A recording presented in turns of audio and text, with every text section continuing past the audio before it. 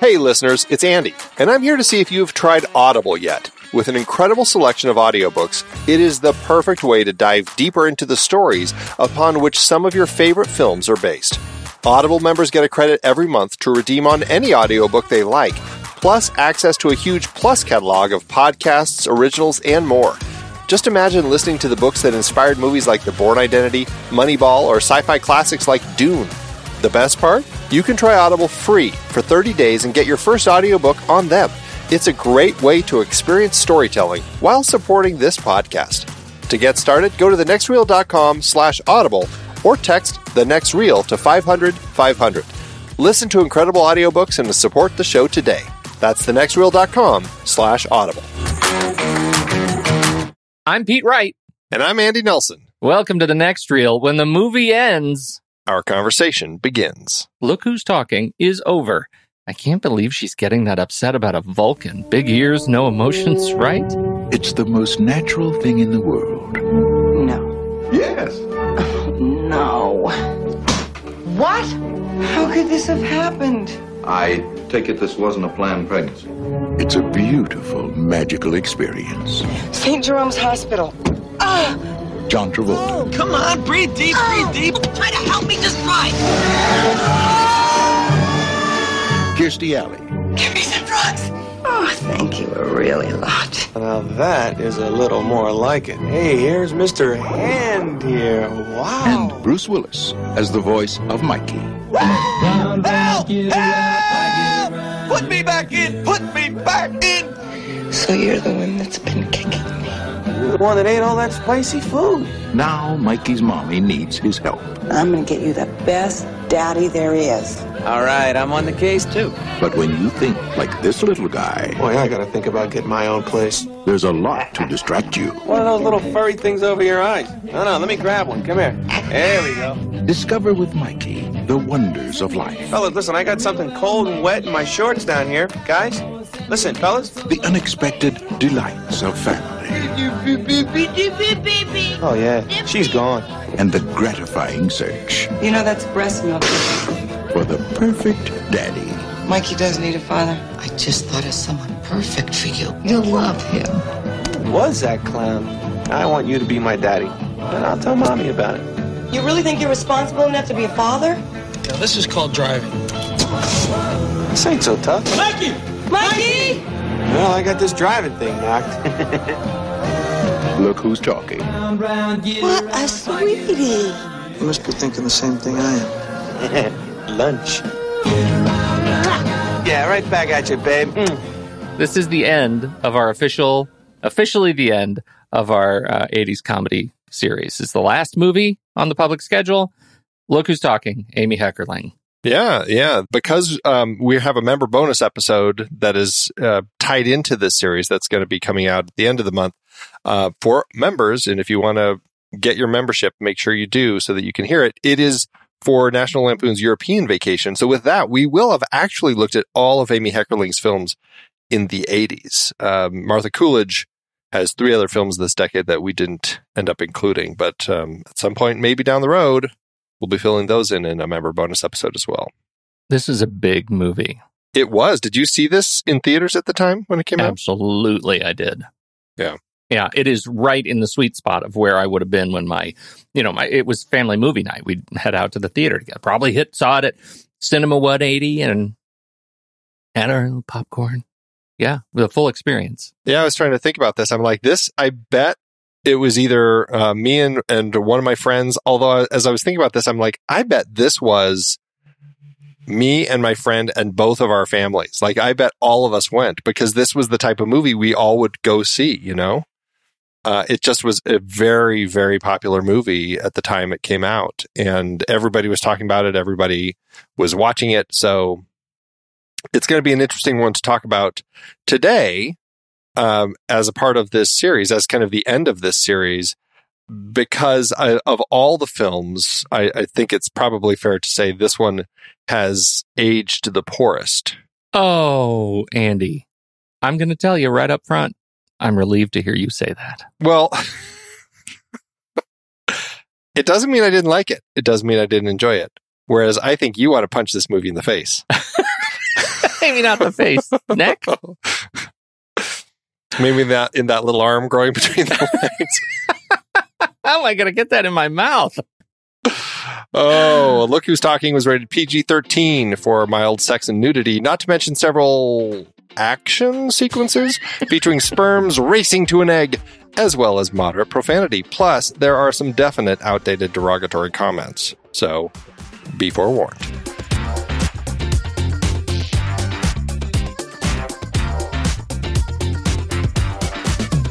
You want to watch this movie and help us out? If you see an Apple or Amazon link to this movie in the show notes, you can click on it, which will take you right to their site, where you can rent or buy the movie. And when you do this, we get a little bit in return. Win-win. We got some new merch coming as we wrap up this season. We've got some shirts for they're coming along with some of these movies that we've talked about. So make sure to check out the merch store, truestory.fm/TNR merch. We've got shirts and stickers and mugs and masks and pillows. Everything that we put out, we're putting out on pillows. Absolutely. And you can subscribe to all of your favorite shows from True Story FM in their own individual feeds. The True Story FM Entertainment family of film podcasts, The Next Reel, Trailer Rewind, The Film Board, the Saturday Matinee, they all have their own feeds now. You can go to truestory.fm/shows. You can see the full list, and you can subscribe right there to each of them. Would love to start featuring mini reviews from you. If you have thoughts on a particular film, you know the easiest way to do it, just use your voice memos app on your phone, voice memos, and then send it to us to reviews@truestory.fm. And as soon as you watch the movie and you send it to us with enough time, we'll drop it in the show and talk about your review. Get your voice in this very show. We'd love to hear from you. Reviews@truestory.fm. And anyone who is a fan of Letterboxd, I mean, let's face it, we're big fans of Letterboxd. We talk about it all the time. We have our own HQ page now. You can check that out over at letterboxd.com/thenextreel. If you want to get a discount on pro or patron memberships, when you upgrade, you can use the discount code NEXTREEL at the checkout, or just go to thenextreel.com/letterboxd. It'll give you your 20% off, and it works for renewals as well. Yeah, don't forget it's time for our annual questionnaire. We leave it up and running for probably a couple of months, but check it out at truestory.fm/thenextreel or any of our show pages. You'll see the banner across the top that says, it says something akin to contribute by filling out this questionnaire. It takes a few minutes. We really appreciate your thoughts and would love to hear from you. Hey, we need your support. We don't sell your information. We're not big on that style of production. We really are reliant on our members to kind of support the show to help us to continue to grow. We have a good membership base right now, and we're always looking at continuing to grow that. If you can support us, become a member, we would really, really appreciate it. Members get to vote on our weekly Saturday matinee polls to choose which list topic based on the movie we're talking about this week that we actually build watch lists for you in that show. And you get to vote. If you're a member, you get to vote and tell us what to talk about. If you're already a member, you could have voted on the list topic for this very movie, Look Who's Talking, already. Members also get early access to every episode that we release, and we have a lot of member bonus episodes as well. We're doing monthly member bonus episodes that are filling in gaps of previous series. There's the monthly Flick Chart re-ranking episode. We're also doing a new members-only episode at the end of each series called The Retake, where we are evaluating our thoughts of the entire series. Plus, we're doing our Flick Chart ranking for that particular series in that episode.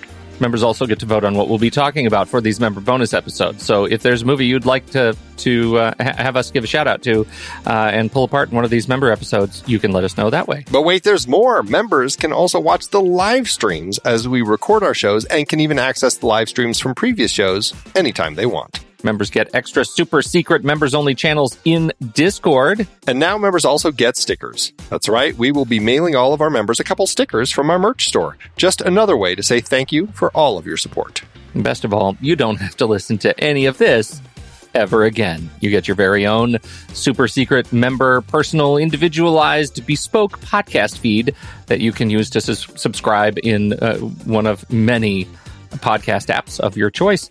And you can get all of our member bonus episodes and all of our public content with no ads. None of this poppycock in there. We cut it all out. Cut out the poppycock. Just head to truestory.fm/TNR membership to to learn more about the membership tiers. The most it'll cost you is $5 per month or $55 per year.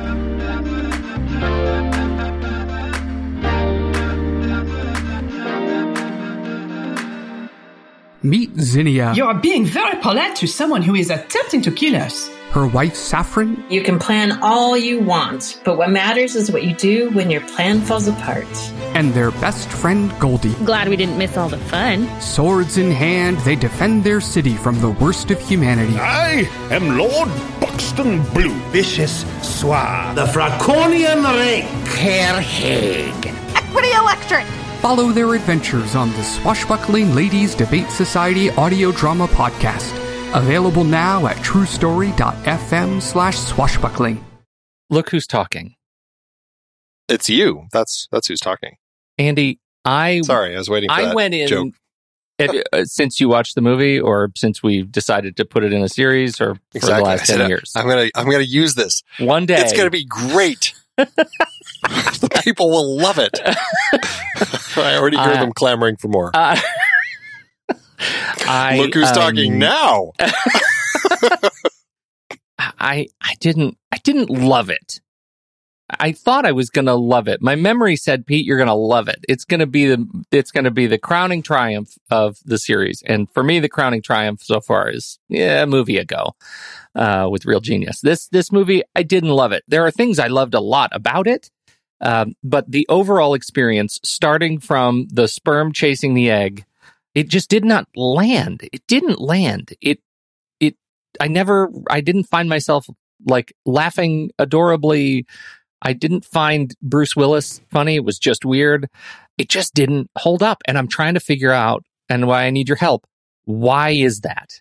I mean, I can't speak to some of that, but I think that there are elements of the movie that likely that now you're just not connecting to. I mean, I know you kind of, in general, aren't as huge a fan of romantic comedy anyway. So I think that there's certainly an element of that is probably affecting how you feel about this particular film.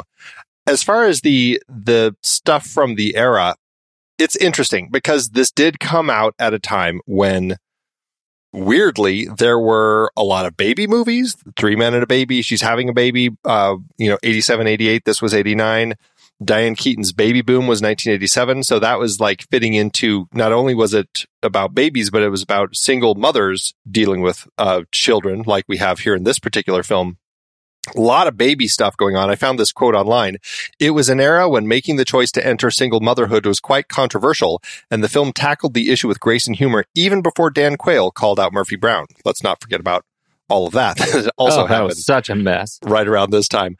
And so I think that this film struck at a time when this whole idea of a woman doing artificial insemination or quote, artificial insemination, since it wasn't, it certainly fit the era as she's trying to kind of raise a child on her own, even though largely it is a romantic comedy. And to that end, I think, Amy Heckerling, as she crafted the script, was doing something different that we weren't seeing in a lot of romantic comedies by having a voice of this baby being so kind of relevant and such a key part of the story. As, I guess largely he's, has opinions about who her mother should date.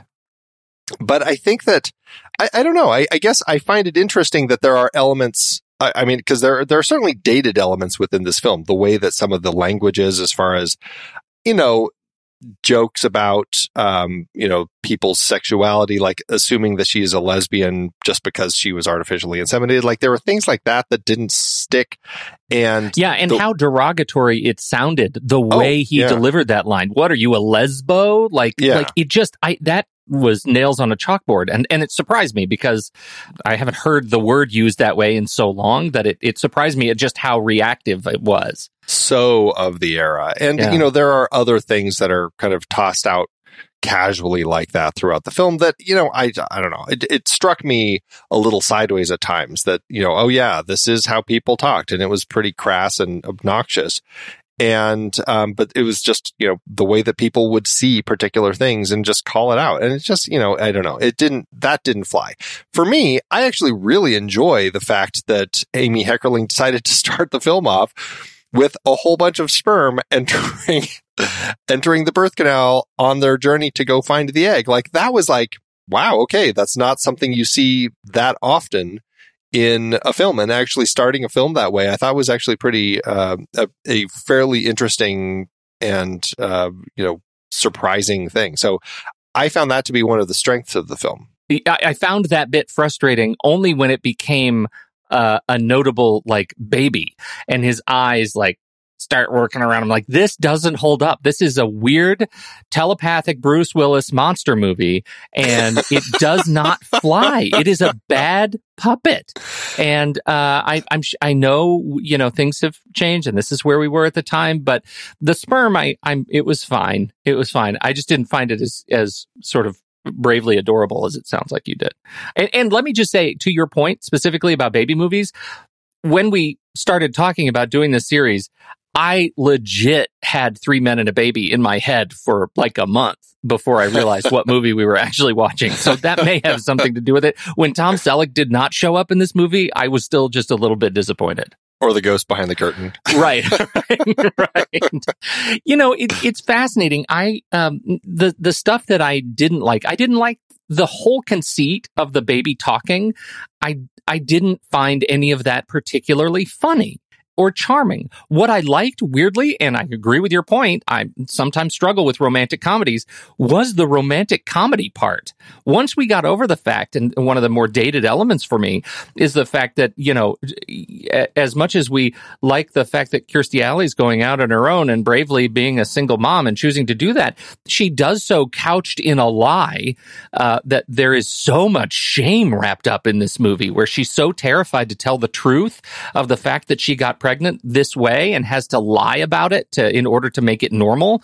I struggled with that. I thought that was one of the super dated elements. Once I get past that, I really enjoy their relationship together. John Travolta is a real charmer in this movie. I think he's a huge win for the cast, and his performance is so likable and so fun and genuine. And it's every time he is on screen with the child, it's an incredible high point of demonstrating this sort of male role model relationship and having fun with children, not just making them, pacifying them. And I think that was, that's a real treat in this movie.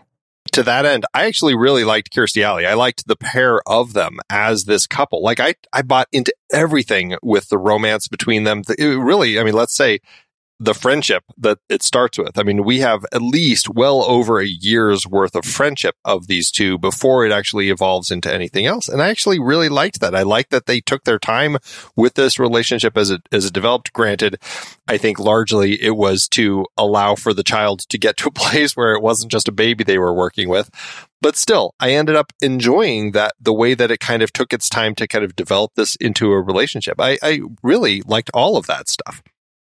As for your point about that it was a little dated as far as her making this kind of, shamed choice to not talk about the fact that George Siegel's character had actually impregnated her with this affair that they were having, I actually didn't have an issue with that. I ended up kind of buying into all of that because, again, it certainly is of its time, of this woman who, she is having an affair. She is the other woman. He is a married man. And so she kind of opts to, I'm going to just say, I want to keep this baby. I'm not going to have an abortion. And I'm just going to say I was artificially inseminated just so I don't have to deal with any of that. And I'm going to move on. And I actually found it to be, a fairly a good, believable kind of way that she approached that. She wasn't hitting him up for I don't want to say this and sound like it's coming out the wrong way. She didn't feel the need to say, hey, I want support. I mean, let's be real. He was a terrible person who did not support this child at all. But she kind of said, you know what, I'm done with you. I'm going to move forward and I'm going to just have this baby, raise it, and I'm going to be a fantastic mother. I really enjoyed the way all of that played out. There were those elements about her still having this thing for him and him. I mean, he was just a terrible person in general. But I appreciated that she said, you know what, I'm okay I can do this on my own, and she was. And I found that to be a sign of strength. And it's interesting because it did come out at a time where, obviously, her parents were saying, you need a man in your life. Like, people were saying, the baby needs a father and all this sort of stuff. And that, to me, I think might be a dated element of kind of the era, the 80s, almost the 90s, when it's like, you gotta have the two parents in this child's life, or it's gonna not be okay. And I think we're kind of past that now. But I don't know, to that end, I just really appreciated that it felt like she was capable of doing this on her own. Well, just fantasize with me for a minute, though.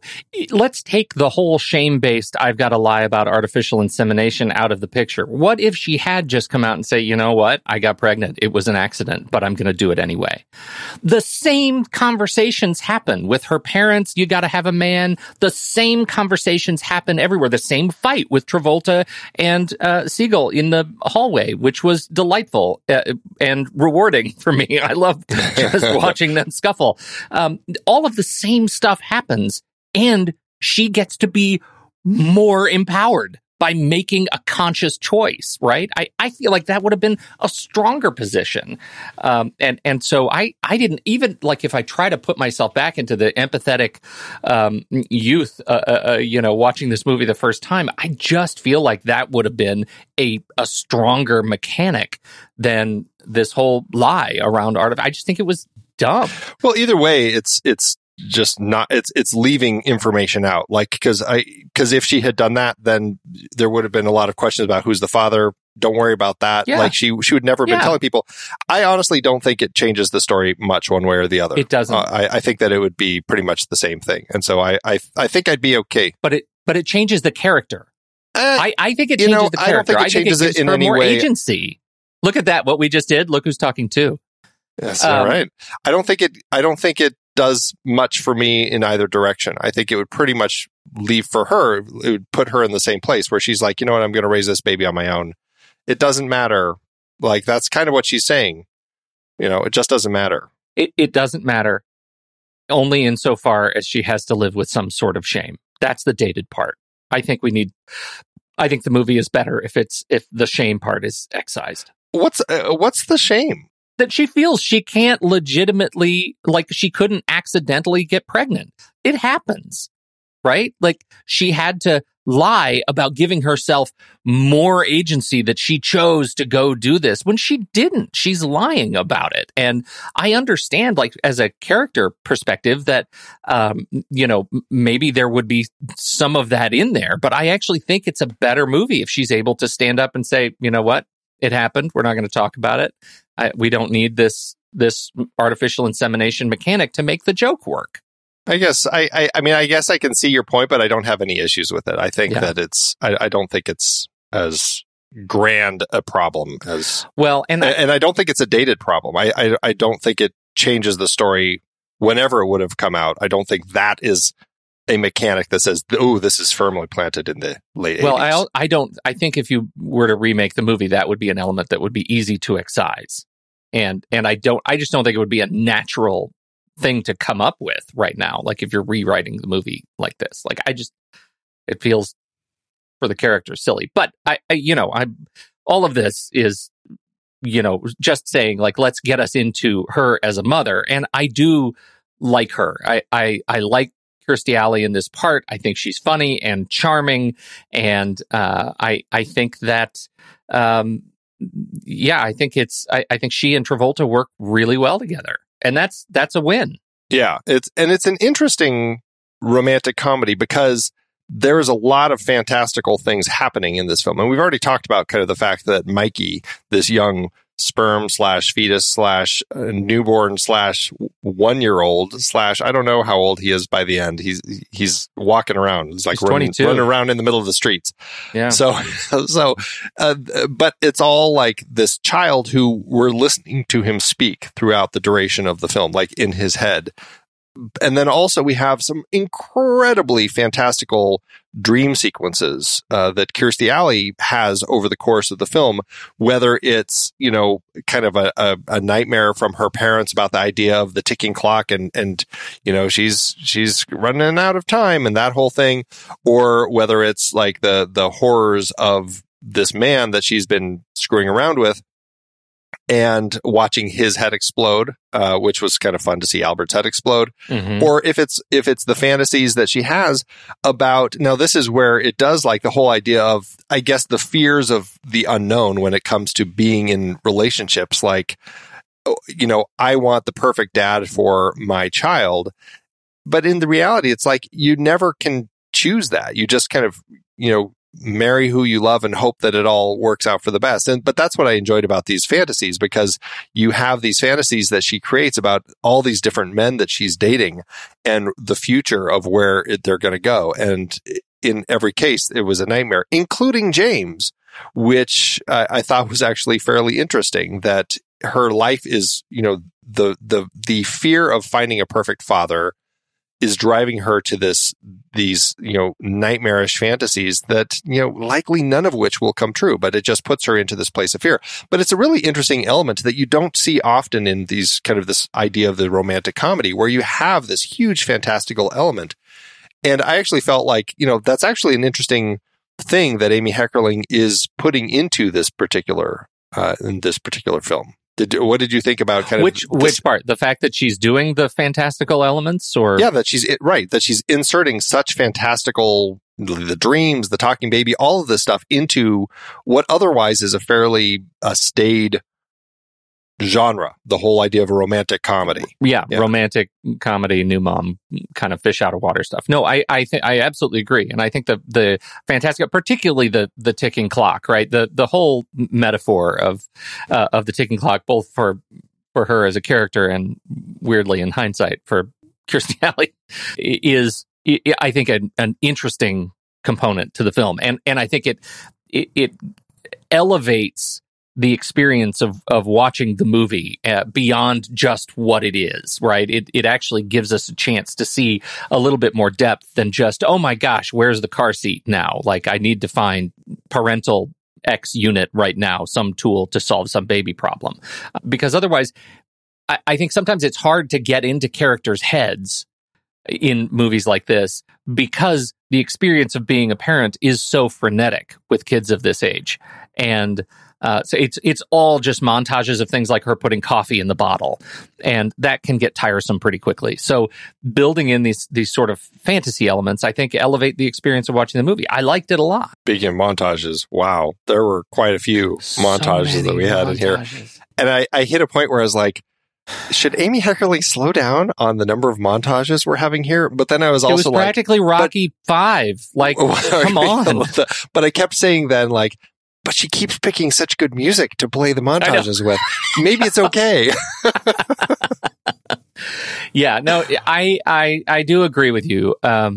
It starts feeling a little bit like the easy way out. Like but you made the point earlier. Like, we need the montages to move the baby through time, if for no other reason. Like, we have to age this baby, and the only way you do that is either a hard cut, which can be jarring, or a montage of awkward parenting stuff. Yeah, no, I think it works. You know, what did you think about how we get it's kind of an interesting kind of forced element that Heckerling introduces in the script to kind of get Travolta and Alley together. Like, initially, he's just the cab driver. He happens to be the one who she hops into his cab. He takes her to the hospital. And then he gets, I don't know. There's another kind of gag trope that we have here. The person who brought you to the hospital is mistaken to be the father, thrown into scrubs, and is in there in the delivery room when you're having the baby. It's like, okay, I'll kind of go along with it. But then she leaves her purse in the car. He brings it back, and then it's this whole idea that he needs residency in the city. He's trying to find a nursing home, basically, for his grandpa. And so he is secretly having mail sent to her place and is caught as he's trying to pull out some letters from her mailbox that has the information that he needs. That's how he gets kind of kept in her life. And, I mean, it's an interesting element because obviously we get to meet Grandpa, which becomes an important figure later in the film. Does that structure work for you as far as how Heckerling kind of crafted this to kind of keep these two together? keep these two together. You've just skipped past my rant about getting these two together. You introduced them. You must let me rant. I found the cab ride so weird. Like, that's the part of Travolta in this thing that I just find jarring and strange. Like, the fantastical nature of the fact that they would build this, that their relationship would start at the point of, like, bickering old couple. Like, she's hammering at him and he's like, hold on, let me get you. How does he know to go from 0 to 100 like so fast? There's no sense that he's going to stop and say, wait a minute, we should maybe call an ambulance. Wait a minute. I mean, I know rom-coms have to do this kind of stuff, but I found it absurd, and it was a moment I had to get over. I didn't need a Midtown car chase to get us into this character space. I think it was a weird way to have them meet. I did not like it. Now, I will say, for the record, having him be a cab driver ends up working really well for the rest of the film, right? Sure. I just think the cab introduction of going to this frenetic car chase was too much. It was too much. Well, it's played for laughs because the whole idea of, oh my God, she's going to give birth in the back of my cab, and I'm horrified by that. I'm going to do everything I can to get her to the hospital as fast as possible. I mean, it's kind of a silly thing. It's a little tough to swallow. Plus, it puts them into a position where, the car chase of all, it's the tropiest drive through the city, where you've got to hop onto the sidewalk and you've got to crash through something that people are pushing across the way. You've got to cut through construction, and you've got to kind of like weave around the construction vehicles. And meanwhile, all the people are running behind you. Hey, get out of here. That whole thing. It's all very tropey. So it felt very dated. A lot of car damage. So many cars hitting each other. It was one of those things. It was one of those tropey chases or races. It's not a chase. It's just a race through the city in rush hour that just felt very much kind of like, I've seen this before. I probably loved it at the time because it injects some energy in their meet cute.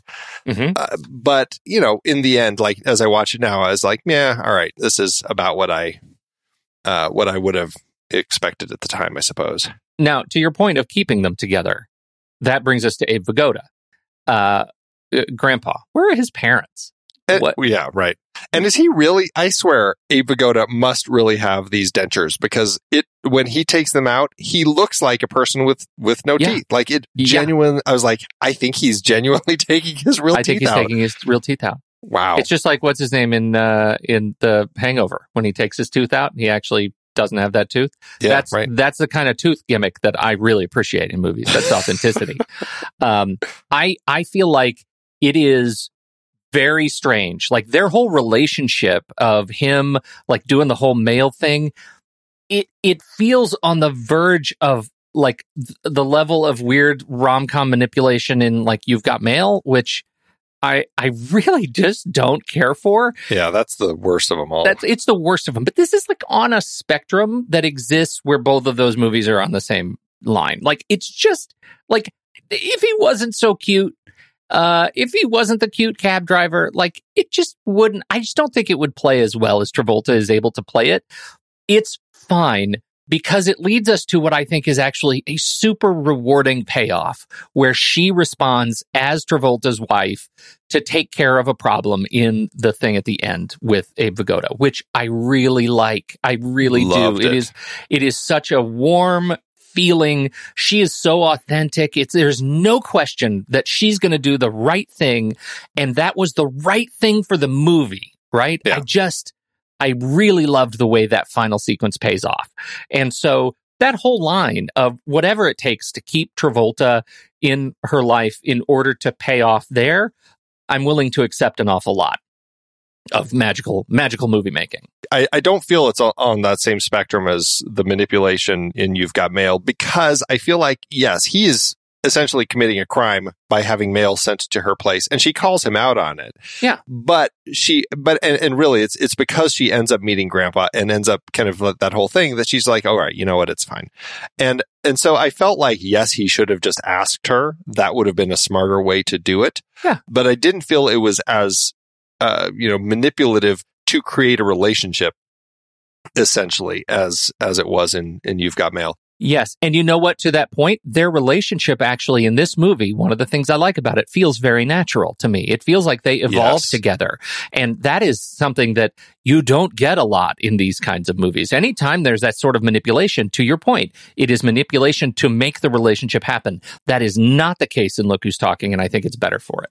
Yeah, and it's interesting though, because they evolve this friendship, and he's the babysitter. He's taking care of Mikey, or he's one of many people who she kind of has taken care of Mikey. I shouldn't say many, one of two people that she has taken care of Mikey. So many, but also I feel like he does start kind of growing some romantic interest in her, and it's interesting that it comes out with this one particular date who her parents set her up with just because he's an accountant. And there's funny bits in here, I will say, about her parents, the fact that they're both accountants. And you have this gag where she's at her parents, Olympia Dukakis is her mom.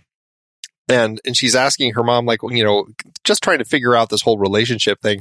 And she's like, well, we're both accountants. We both connected. And Dad is reading the Journal of Accountants. And he is just cracking up on the patio as he reads this. I thought that was so funny. Just like such a silly little joke about the fact that Dad is such a geek about accounting that reading this journal is like his pleasure reading that he's just laughing at. So, but anyway, they set her up on an accountant or a date with an accountant because, maybe you'll like somebody who likes what you like, just like us. But it was an interesting date because this is the one date that she goes on where John Travolta really, I don't know if he's just doing it for fun or genuinely seems threatened, but he kind of spins this whole thing about the fact that she's a liberated woman and she gets upset when dates pay for her and all this sort of stuff to basically kind of ruin the date is what he is kind of doing here. Super low-key manipulation. Like his delivery is such a soft sell that it's more subversive maybe than it should be. Just watching a game here. Yeah, I got money on this game. Yeah? Yes, I understand you're an accountant. Yeah, I'm a CPA. Oh, that's great. You and Molly get along great. She's a CPA, No, I know. Her mom told me. Yeah. God, it's got to be tough, being a mom and a CPA. I don't know. But Molly, she's a tough girl. What do you mean tough? Well, first of all, she hates it when guys like open doors for her or try to pick up the tab or pay for things. Really pisses her off. Really? She's liberated, huh? Liberated? Come on. Guy babysitter?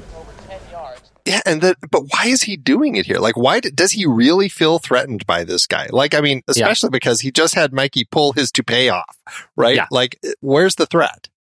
Yeah, right. I am right with you because it is delivered in such a way that you might actually think, hey, I think he genuinely believes these things about her, and he probably does. Like, I don't want to miss that. Like, I think he thinks she is a strong and liberated woman and she's made a lot of strong choices. Is he really manipulating her around or manipulating him around this idea of, paying the bill? And it does feel in their dinner sequence that she kind of pays the bill without a whole lot of show. There are a couple of cuts down to the bill and cuts to him, cut down to the bill, but not a lot. It doesn't oversell the point that she's just, that she's really making a sacrifice to pay. It just feels very low key. Yeah, it's just done as a strange gag. Like, she's going to pay the bill. She has to open her own doors. She has to buy the movie tickets. Like, all of these things that it kind of sets it up to be just to say, oh, because then he has the line, oh, your babysitter gave me all the inside scoop. Yeah. All this sort of stuff. And, I don't know. The date wasn't going to end. I mean, he's like, wanting a kiss. He wants to come up and all that sort of stuff. And she clearly wasn't going to have it anyway. So I just don't know, like, this was a date that felt very scripted. It felt like we've got to have some conflict injected into this particular date for some reason. Like, it was weird to me. I mean, it played okay. I just never felt any threat by this guy. And if they were going to actually make it a threat, it should have been a very handsome guy that she could have actually kind of fallen for. Yes. If it wasn't for these things that he wasn't treating her well or something. And that would have been funny, ironic, too, and not in a hat on a hat way. Like having a super handsome guy show up and make him an accountant. would have been super funny to watch Travolta attempt to manipulate that and to give her the chance to have the turn that says, even though you're incredibly handsome, even though you're charming and you're in my field, the fact that you made me pay gives me the opportunity to use the punchline, and now I'm broke, and close the door, right? Like that's just better, like smarter comedy. I recognize armchairing a director in a podcast is rude, and yet it just feels like low-hanging fruit to me in hindsight 20 years later. Yeah. Well, clearly the whole thing was written just for laughs. Pulling a toupee off, laughs. I mean, you can see why it was written the way it was. And I mean, those are the things that we probably laughed at a lot when we saw it in theaters. The movie was made for us then. Yeah. And that's why I even wrote up in my review, I don't think this movie is made for me now, right? Like, this movie was not made for me now. So it's fine. Can we talk a little bit more about George Segal and their relationship? George Segal was in a film in the 70s called A Touch of Class. He plays a man who is sneaking off with his lover from London. They're sneaking down to Spain to have a tryst. And it just, like, the whole thing just felt like, I don't know. It felt like this was the same George Segal that we had in that film, which was 16 years earlier, that we have here. And I'm like, why is this? Is this a thing that George Segal was doing a lot with his career, of doing these sorts of films where it was like, you know, the involved in an affair? And I mean, I don't know. It was so strange to me. Like, I didn't care for that film. People loved it at the time. It was nominated for Best Picture, which is strange to me, but it was. And it was a film about a guy having an affair, basically, and kind of the end of the affair. And here you have him kind of in that same role. And I just like, gosh, why is this a thing with George Segal? I don't care for his character, kind of like this kind of freewheeling guy who's just, he's just a selfish person who just can't decide. I mean, he's cheating on his wife. He has a family with kids. He's, when she gets pregnant, he starts another relationship with another woman. And as he says, he's selfish. And I don't know. I just struggled with him. Albert, what's going on? Molly, I've fallen in love. Beth knows all about it. I'm going to live with Melissa. I don't know if it'll last or what. It just happened and I had to act on it. Albert, how can this be? Why didn't you say anything to me about it? I didn't want to upset you when you were so close to the end of your pregnancy. I don't believe this is happening. Molly, I know this sounds awful, but I'm going through a selfish phase right now. Selfish phase? I admit the timing is bad. A selfish phase? It's not like I planned on it. It just happened. A selfish phase, Albert, you dick, stupid dick! Molly, you Molly! lousy prick! Hate this! I hate that. I'm going through a selfish phase. Now, was it of the era? Absolutely it was, right?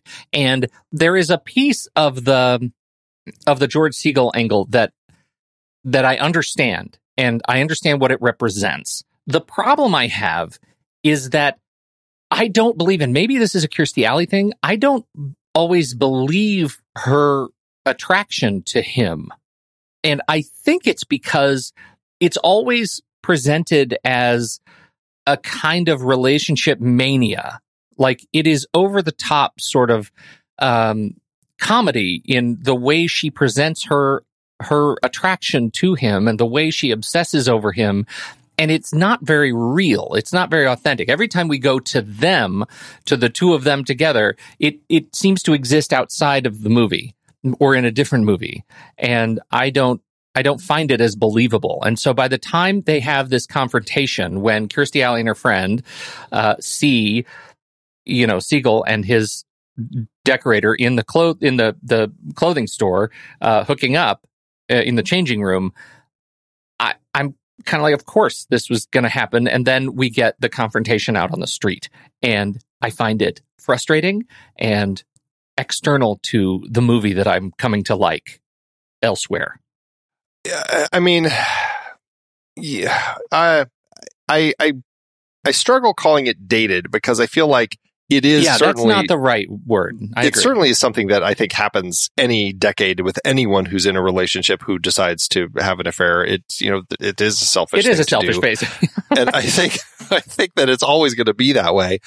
And I think that there will always be these people who can't stop being drawn to somebody even when they know that they shouldn't be. And whoever they happen to be. And in this particular case, I kind of buy that she has this attraction to him, that she knows, right from the beginning of the film, she's done. She wants to be out of this, but just the way that he starts talking and touching her, she just can't stop herself.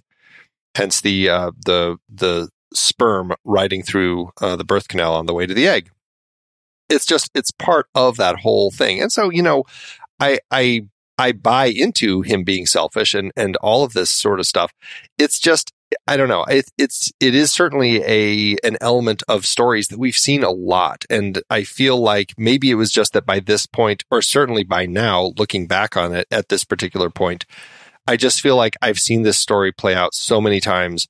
You kind of get into your head, like, can't they see what I see? The fact that this isn't going to work, that they just need to walk away from this. And it can be very frustrating in these situations. And I guess in the context of this particular story, we needed her to be pregnant. It needed to be a situation where she didn't want to talk about the guy.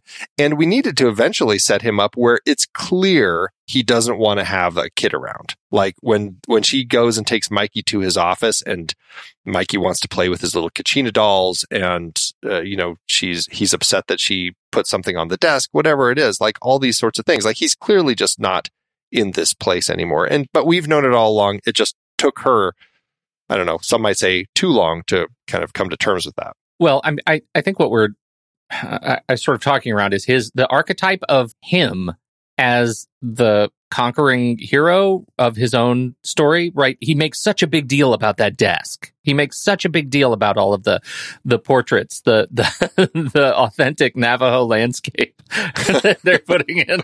And I find it, I found that part really funny. And obviously now we learn that he acquires things the same way that he acquires women in relationships. That's a stereotype that we know and love. And not really love. That was weird. But I think my problem is maybe it's not the problem. I don't have a problem with Kirstie Alley at all. I have a problem that I don't buy George Segal as that guy. Yeah.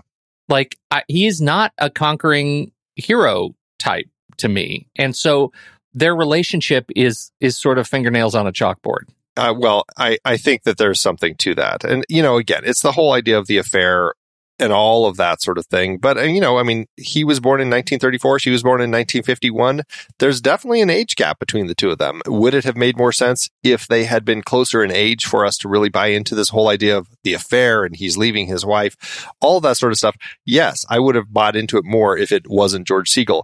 I think for me, I ended up feeling like they decided, let's put George Segal into this because he's great at playing this cad sort of character. Like, I just felt like they went with that because of who George Segal is and what he's played.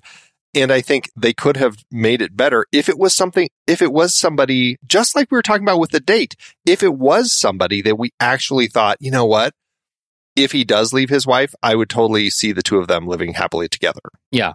Christopher Plummer, somebody with a little more class, Like somebody younger. Segal's so sure. Obviously not class. Like, it does not have that sort of class that it's just hard to believe. But and that's what makes it sort of a slapstick relationship. I need somebody classier. Now, would you have liked seeing Gina Davis in the role? She was originally considered for the role of Molly, but she turned it down because she couldn't handle doing another movie with a birth sequence since she had just done the one in The Fly a few years before, which, let's say, was a little bit more traumatic. Although she would do one later in Angie a few years down the road. That's pretty good. That's pretty good. Of course, I can see her in this part, and I think she, especially on the heels of just watching Thelma and Louise, I think she brings some of that innocence, that sort of naivety to this character. I think she could have totally played it.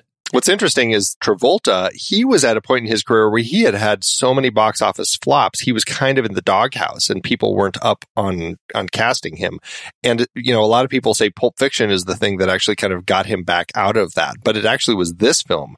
Heckerling, when they brought him on, it was actually written for a darker character. She rewrote the part, added all the dancing bits, of course. If you're going to cast Travolta, you want to have him dancing. Mm-hmm. They actually had pushed for John Stamos. The studio had pushed for John Stamos because they thought he would be a great fit.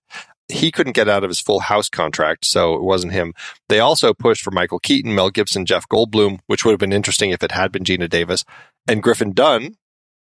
I'm waiting for you to say your thing that you're always going to say. Griffin Dunn. Well, Andy Griffin Dunn and I share the same alma mater. Hey, there you go. But, of course, Travolta ended up being the one who was cast. And Travolta, and I think this speaks to why we like him so much in the film. He says of all the roles that he's played, it's the character in this film that is most like his real personality. Yeah, I buy that. Absolutely. Yeah. It felt effortless. And I think why we buy the two of them together is because they really kind of fell in love on set. They nothing consummated or anything, but Allie said he was the love of her life. Years later, she said it took years for her to not look at him as a romantic interest. But they really did have chemistry on set that Heckerling used to her advantage, I think, because I really enjoy these two people on screen together. As long as we're casting Bruce Willis. I'm already on the record as saying part of the reason I don't like this movie is because I didn't truck with the entire conceit of the talking baby. And that is a limiting factor in how much you're going to like this movie, because it's kind of about that. It's on the tin. I think Bruce Willis is a fine voiceover artist. I like his voice. It has a lot of character. I'm a big fan of Over the Hedge, right? So I think he's great at this stuff. And honestly, I can't in my head hear another actor doing this part except for maybe John Candy. Apparently also under consideration. Yeah, Robin Williams was actually the one they considered the most for it, but his agent wanted too much money. It was actually, he wanted double the production budget for the film, which would have been a lot. But they also considered Chevy Chase, which, Heckerling had just worked with him on National Lampoon's European Vacation, Bill Murray, Dan Aykroyd, Steve Martin, John Candy. All of them were busy doing other projects. And so Bruce Willis came on board, which is interesting because of them. Well, I guess it was during his moonlighting days. And so I can see them using that kind of comedy element and bringing it into the film, because otherwise I wouldn't say, he was a comedic person, especially after Die Hard. Yeah, I don't think he was necessarily comedic, but you can certainly hear the character work in Die Hard, right? He's got a wide range in his tone. The baby, Jason Shaw, well, I shouldn't say the baby, the toddler, the oldest version we see of Mikey was Jason Schaller. This was his only film role. He was in neither sequel, and he never acted again. That being said, he's very tall, 6'2". He's got kids of his own, and he actually works down at Walt Disney World. He's a singer, actor, dancer, pops in TV ads from time to time, but largely is just a normal person. He's a normal person. Normal. Well, he was a fine, adorable kid for this movie. I think he was great. It's funny. I just want to talk about this whole idea of Bruce Willis as his voice, as Schaller's voice for such a portion of the film. I really don't have an issue with Bruce Willis as the voice of Mikey. Like, that works for me, except for, and this is when I start struggling with it. It's when it's used for actual conversation, like when they're getting the child, and this happens when he's hanging out with other babies too, like when they're all kind of together, when the director and the team are clearly trying to get the child to actually say something, and you see their mouths moving, but you don't actually hear anything, because instead you hear Bruce Willis saying, "Hey, right back at you, babe," or whatever, but you see his mouth like moving, and is he saying "haka boo boo chiba" or whatever, it's just, that's when it strikes me weird. It's not just his head thinking, it's actual, like, now infant communication, and that's when it's a little it works less for me. Hey, Mikey! Hey, Sarah, hey, how you doing? Hey, come over here, man, I want to talk to you. Where are you going? I'm on the run, gotta go. Yeah, right back at you, babe. Good to see you. Hiya, Mikey. Oh, is that a new hat, or is it time to change the bandage? the playground scene when they're talking to each other, the scenes on the streets where the strollers are passing each other and they're having these conversations, shaking hands. I find that all I don't find it funny. And that I think is the real pinnacle of where the stuff doesn't work for me, even though it doesn't work throughout the entirety of it. But maybe because that's the ultimate end game of the joke, is having these kids telepathically communicate in other adult voices. And let's be honest. I mean, I don't know if we could say that this really kind of started that whole thing, but I think at the time it worked really well. But now we've seen a lot of children doing this exact same thing. Babies, infants. We've seen animals doing the same thing. I mean, the Cats and Dogs franchise relies on it. Baby Geniuses. Yeah. It's a whole thing. And, I will say we weren't at a point where we had digital mouth manipulation. Thank God. Otherwise, we would have had it. But I think it's still, it plays. It's okay. I don't have an issue with it because I look at it, it was a film from 1989. I enjoy that they were early in the whole idea of this kind of talking baby angle, and I don't have too many problems with it. I do like the idea that they did change the voice for international release. I think that's a nice touch. Different actors. And not just different actors, because often they'll just cast, whoever, but they actually cast very popular people. And that's, I think, what is the difference in that is when it would go over to Spain. And actually, Heckerling says Travolta came up with this idea that when it would go over to Spain, they'd get like a famous Spanish celebrity to do the voice of Mikey or Italian and, whatever. And that was it created a different appeal for it, which is kind of fun. But to that end, I did want to bring up, and it's not a huge thing, but we do have a cameo voice at the very end of this film when Mikey's sister is born. It is Joan Rivers who is born as Julie, and even though she's uncredited, her pseudonym is Baby Guess is what she is born or what she's credited as. But it's clearly Joan Rivers, and she has her catchphrase "Can we talk?" at the very end of the film. It's cute in the vein of cameo voices. I think it's kind of fun that they go that route. It's odd to me, I guess, looking at it, that they don't go that route or they don't bring her back for the sequel. That is weird, especially that they end up with, who was it, Roseanne? Roseanne Barr does Julie. Does the voice in the sequel. That was... that is an interesting... I guess that's an interesting parallel. When I think about their voices, I can hear how one might transpose those two. Very different performers. Right. Interesting. So Heckerling just got pregnant and really wanted to do some inner work. She had this baby and she was constantly thinking about all these things that the baby would actually be saying. And that's, that led her to kind of come up with this whole idea for this script, which I think is kind of fun. It's funny. She first pitched it to Disney. Michael Eisner was the CEO at the time, and he said it was too sexual for them, even for their more mature Touchstone Pictures banner, which is kind of funny because I don't feel like it's really a sexual film, but, clearly that was an Eisner thing. It took some time for them to find it. I mean, she talked to a number of other studios before they finally landed on one. She was trying to get back into doing writing and directing, not just kind of directing other people's scripts. And so she found at TriStar, Jeff Sagansky was the president, and he said he greenlit the film and said she has a very quirky, offbeat comic sense. When she's free to use that on a film, she's really on firm footing. It's what she does best. Those other films really weren't her sensibilities. He's talking about Johnny Dangerously and European Vacation. She's done great work before. I wasn't chased off because she wasn't coming off a big hit. The offers are piling up knee deep now. So I don't know. Sometimes I feel like it's funny. You look at this film, I'm like, I don't feel like it was a big chance, but clearly studios were nervous about it, which is so strange to me. Yeah, that might be one of the biggest sort of dated elements of all of this movie, that this film was controversial at the beginning, at the time, to even get made is fascinating. It feels so, I don't know, sanitary almost by comparison today. Well, it's interesting because Heckerling, she looked back on it and she said, I pitched this idea about a woman and her baby looking for the perfect father, and the baby was talking. I said, It's all from a boy's point of view, the baby. And I only would need a big star for a couple days. That's a funny guy. And this was a docuseries that she was in called The 4% Film's Gender Problem.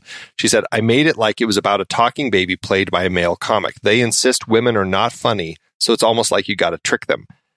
And that, more than anything, I think speaks exactly to your point about it's a fairly safe film, but they felt the idea of a romantic comedy centering on a woman who's trying to find a husband would have been not something they could have sold. Crazy to me. However, a lot has happened. A lot of proverbial water under the bridge. The thing is, like Kirstie Alley, let's just say Heckerling wins this round, right? She absolutely wins this round because this is Kirstie Alley's movie in its final form. It is her movie, and she's a funny lady.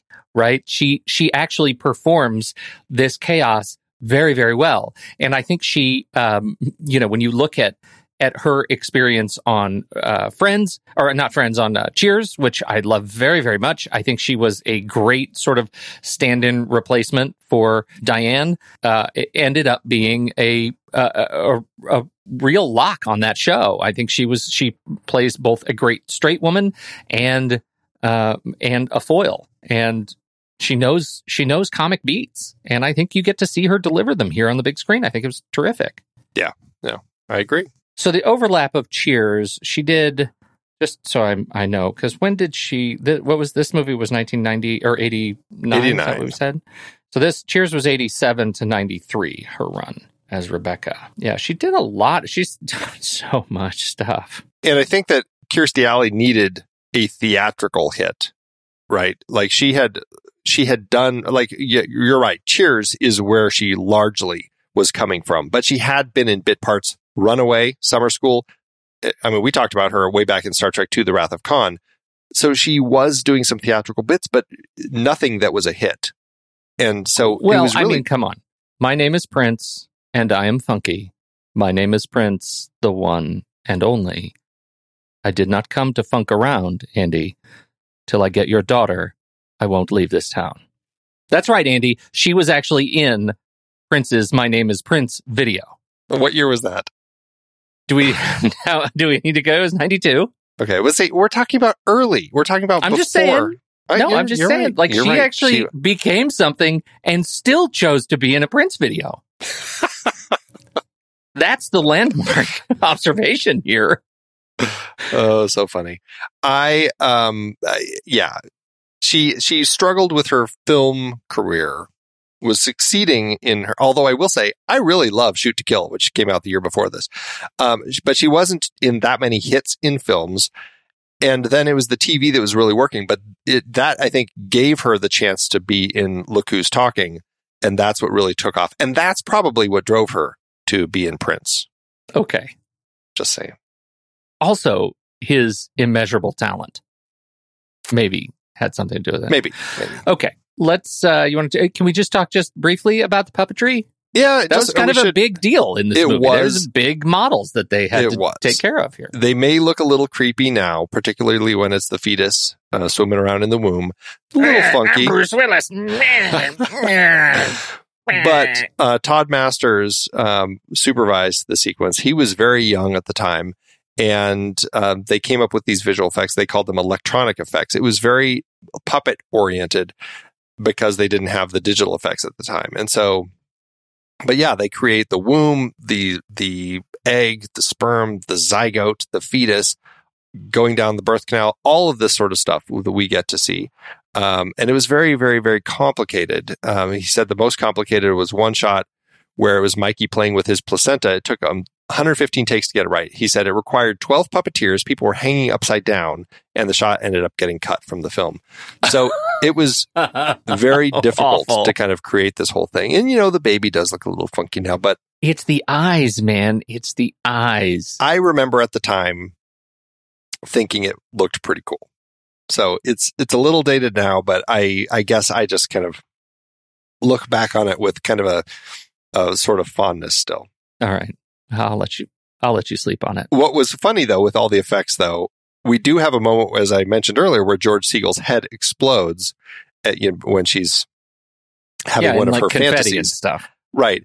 And it's funny because Amy Heckerling, they said it's a family movie. Amy didn't want it to be scary. She didn't want it to be scanners, which I just thought was very funny because we have talked about that on the show with heads exploding. And yes, we do have this weather balloon head of his that they did fill with confetti. So it was kind of funny to watch it happen. I like it. That was a good fantasy, and didn't feel dated at all. Exploding heads, I think, are timeless. Let's come back and we'll talk about sequels and remakes and the budget and stuff. But first, we have some credits. The next reel is a production of True Story FM. Engineering by Andy Nelson. Music by Funky Giraffe, Oriole Novella, and Eli Catlin. Andy usually finds all the stats for the awards and numbers at thenumbers.com, boxofficemojo.com, imdb.com, and wikipedia.org. Find the show at True Story FM. Find the show at truestory.fm. And if your podcast app allows ratings and reviews, please consider doing that for this show.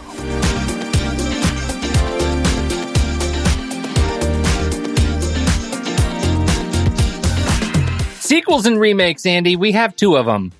They came back too, and now. And do you feel as strongly about those as you do about this one? Well, and it was quick. I mean, this movie made money, and so they said, let's get a sequel going right away. Amy Heckerling came back to do Look Who's Talking 2. John Travolta, Kirstie Alley, Olympia Dukakis all returned. All three of those performers also returned for Look Who's Talking Now in 1993, although Heckerling did not return for that one. That's generally considered the weakest of the three. Look Who's Talking 2, people say, is actually as good as the first film. That's where you have Mikey dealing with his sister and their friends. And then Look Who's Talking Now, that's where they have the talking dogs, which I think was Danny DeVito and Diane Keaton, if memory serves. Yeah, I think so. So I don't think I actually saw that one. I didn't see the third one either. I only saw Look Who's Talking 2. Yeah, and I have zero memory of Look Who's Talking 2.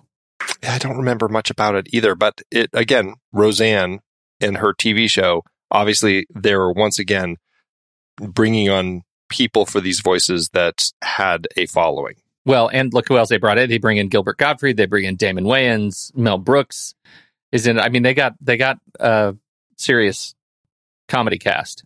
Indeed. Yeah. For a 4.7 on the IMDb scale. Which is interesting because I do hear, and I haven't seen it since, but I'd be curious to revisit it just to see if it's kind of on the level of this one. Like it's as good as the first one for the era. Like now you watch it, might not work as well. But you have IMDb closed right now? I do, because I want to do the IMDb game with you for Kirstie Alley. Ooh, let's do it. Yeah, so I just am curious what you think. As you know, the algorithm is wonky over at IMDb. Maybe wonky is not the word. Unpredictable. I don't know how good I'm going to do on this because I really can't think of many things that she's been in. I mean, I feel like it's going to be Look Who's Talking, Cheers. Ooh, what was that TV? Veronica's Closet? Was that the show that she did? I think it was Veronica's Closet. That seemed like a popular one. And Shoot to Kill, just because I enjoy it. Well, you got one. Oh, yeah. It's Look Who's Talking. That's the first. That is the third in the list, left to right. Wow. It starts with Drop Dead Gorgeous, 1999. Oh, right. Yeah. Right. I kind of can't believe you didn't get number 2. It was recast in later movies, but she was the first Saavik in Star Trek II: The Wrath of Khan. Her part was so small, I didn't think that they would have. That would have. Somebody at IMDb noticed. Somebody in the algorithm noticed. And the last was Village of the Damned, 1995, as Dr. Susan Werner. John Carpenter. Right. John Carpenter. That's right. Huh. Okay. There you go. Interesting what they pick up. She wasn't in the TV show. The success of the first two films, it was so much that there was a TV show called Baby Talk, which actually was, I think, the original scripted title of the film. It only ran for a year. Scott Baio was in it, and Tony Danza was the voice of Baby Mikey. Interestingly, George Clooney had a small role, and he has since said it was the quickest exit he ever took filming anything. It's kind of funny. You just had to get out. He's like, oh, no, I'm out of this one. There have been talks of a reboot for the series in 2010. Fast and Furious producer Neil Moritz was going to reboot it with Mikey now grown up, and now he would be the father of the baby in the film. As of July 2019, Screen Gems had announced director Jeremy Gerlich was writing the script for it. And that I'm assuming with the pandemic, the whole thing's kind of been put on hold. So who knows where they are with rebooting this particular franchise. Fast cars, smooth babies. That's what it's going to be all about. That's just awful. How to do an award season? It had 5 wins, 2 other nominations. It was a very funny film. So at the American Comedy Awards, Kirstie Alley was nominated for Funniest Actress in a Motion Picture Leading Role, but lost to Meg Ryan for When Harry Met Sally. The BMI Film and TV Awards, David Catay actually won for his score for this film. It won for the best film at Golden Screen in Germany.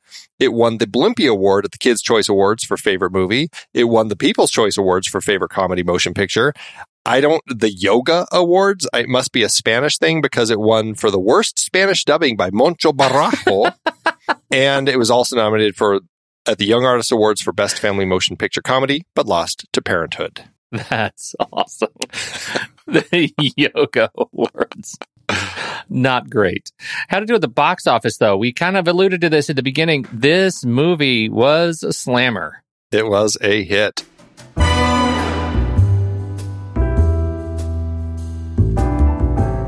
Heckerling's big comedy had a budget of $7.5 million or $15.5 million in today's dollars. The movie was released October 13th, 1989, opposite Halloween 5, The Revenge of Michael Myers, The Fabulous Baker Boys, one of your favorites, Crimes and Misdemeanors, and Breaking In. This movie took the number 1 spot handily and held it for 5 straight weeks. It would end up playing in theaters for 63 weeks, earning $140 million domestically and $157 million internationally for a total gross of $615 million in today's dollars. That is an incredible run for this film, which of course opened the doors for an immediate sequel and eventual third film, as we have already talked about. This ended with an adjusted profit per finished minute of $6.2 million, cracking the top 20 of APPFMs on our Google Movie Budget Breakdown, which you can check if you're curious. I think. Can they still check that?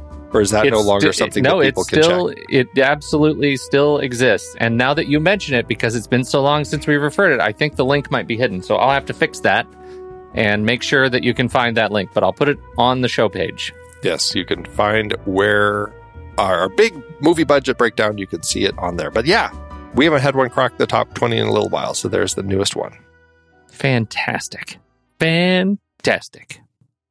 Well, I'm glad we talked about the movie. I'm glad to have seen it again, in spite of the troubles that I had with it. It's not the bottom of the barrel, right? I mean, there's a lot to like and appreciate about it. I feel like I missed I didn't connect with some of the most important parts, which is a letdown.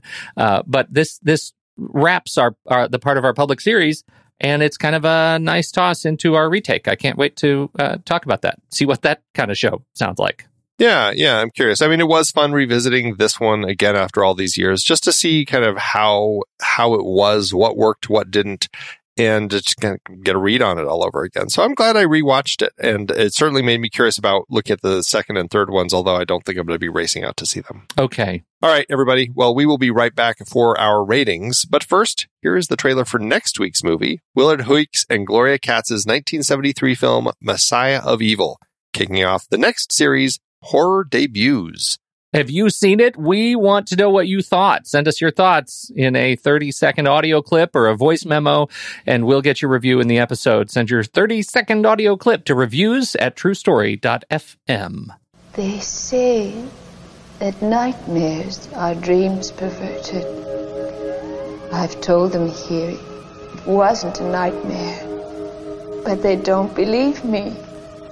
They nod and make little notes in my file.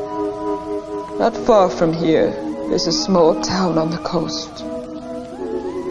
They used to call it New Bethlehem, but they changed the name to Point Dune after the moon turned blood red.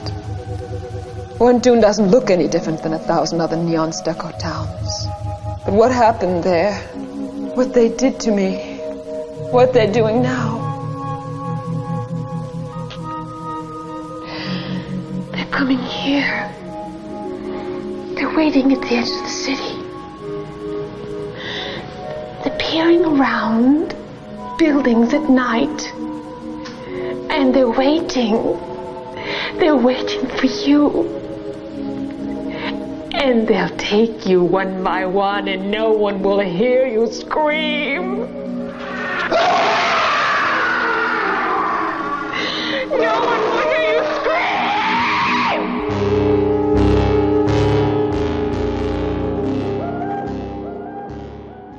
Letterboxd, Andy. Oh. How'd this end up in your big review of reviews? You know, I enjoyed this well enough. I don't think I have huge issues. I think for the time it was doing what it set out to do. I had a good time.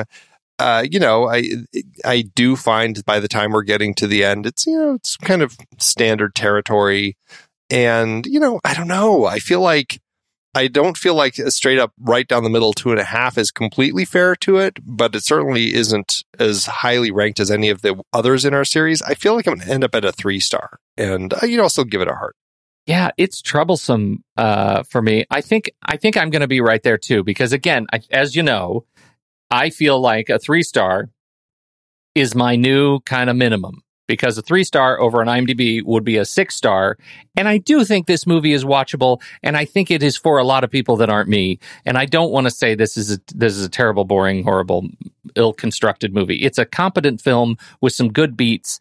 And if you truck with the central conceit, I think you could really, really like this movie. So I'll give it a 3-star. I don't think I'm going to give it a heart. I think I'll just be a solid 3-star competent movie that I don't need to watch again. Sure. It's fine. It's fine. It's fine. All right. Yeah. Well, that will land it 3 stars on average with a heart over on our Letterboxd HQ. So what did you think about Look Who's Talking? We want to know. Hop into the Show Talk channel over on Discord, where we will be talking this week about the movie. When the movie ends, our conversation begins.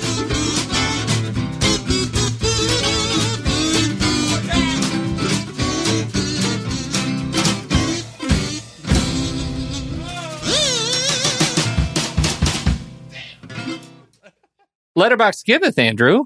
As Letterboxd always doeth. Strong opinions of this movie. Oh, strong, indeed. Especially at the bottom of the barrel. There are a lot of people who have things to say, let's just say. Yours, actually, since I have the benefit of having read yours, I think yours might be funnier than mine. Oh. I don't know. What do you think? What do you think? I don't know. You want to go for it? Why don't you go ahead and do it? Okay. Go ahead. Mine is a 1-star by Mansuit, who says, if you got rid of the whole talking baby gimmick, this film would play out the exact same way. Also, this film is aged like milky, milky milk. Moments of good acting, though, I'd say. What is that? I don't know what milky, milky milk is. But Milky, milky milk.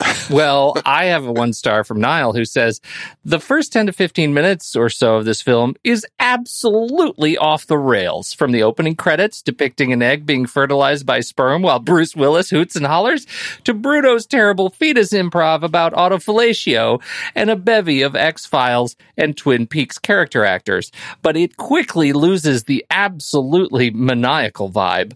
Once it does, it's just pretty boring. Nothing happening rom-com with Willis just laying it out as a narrator.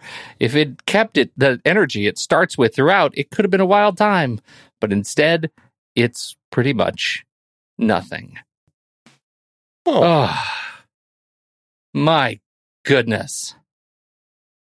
Mansuit and Niall.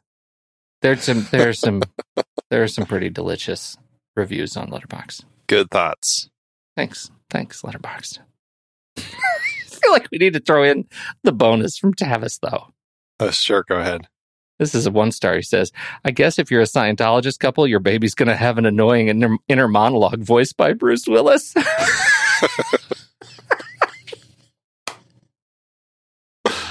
Okay. So good. Okay. Now, thanks, Letterboxd. You're the best.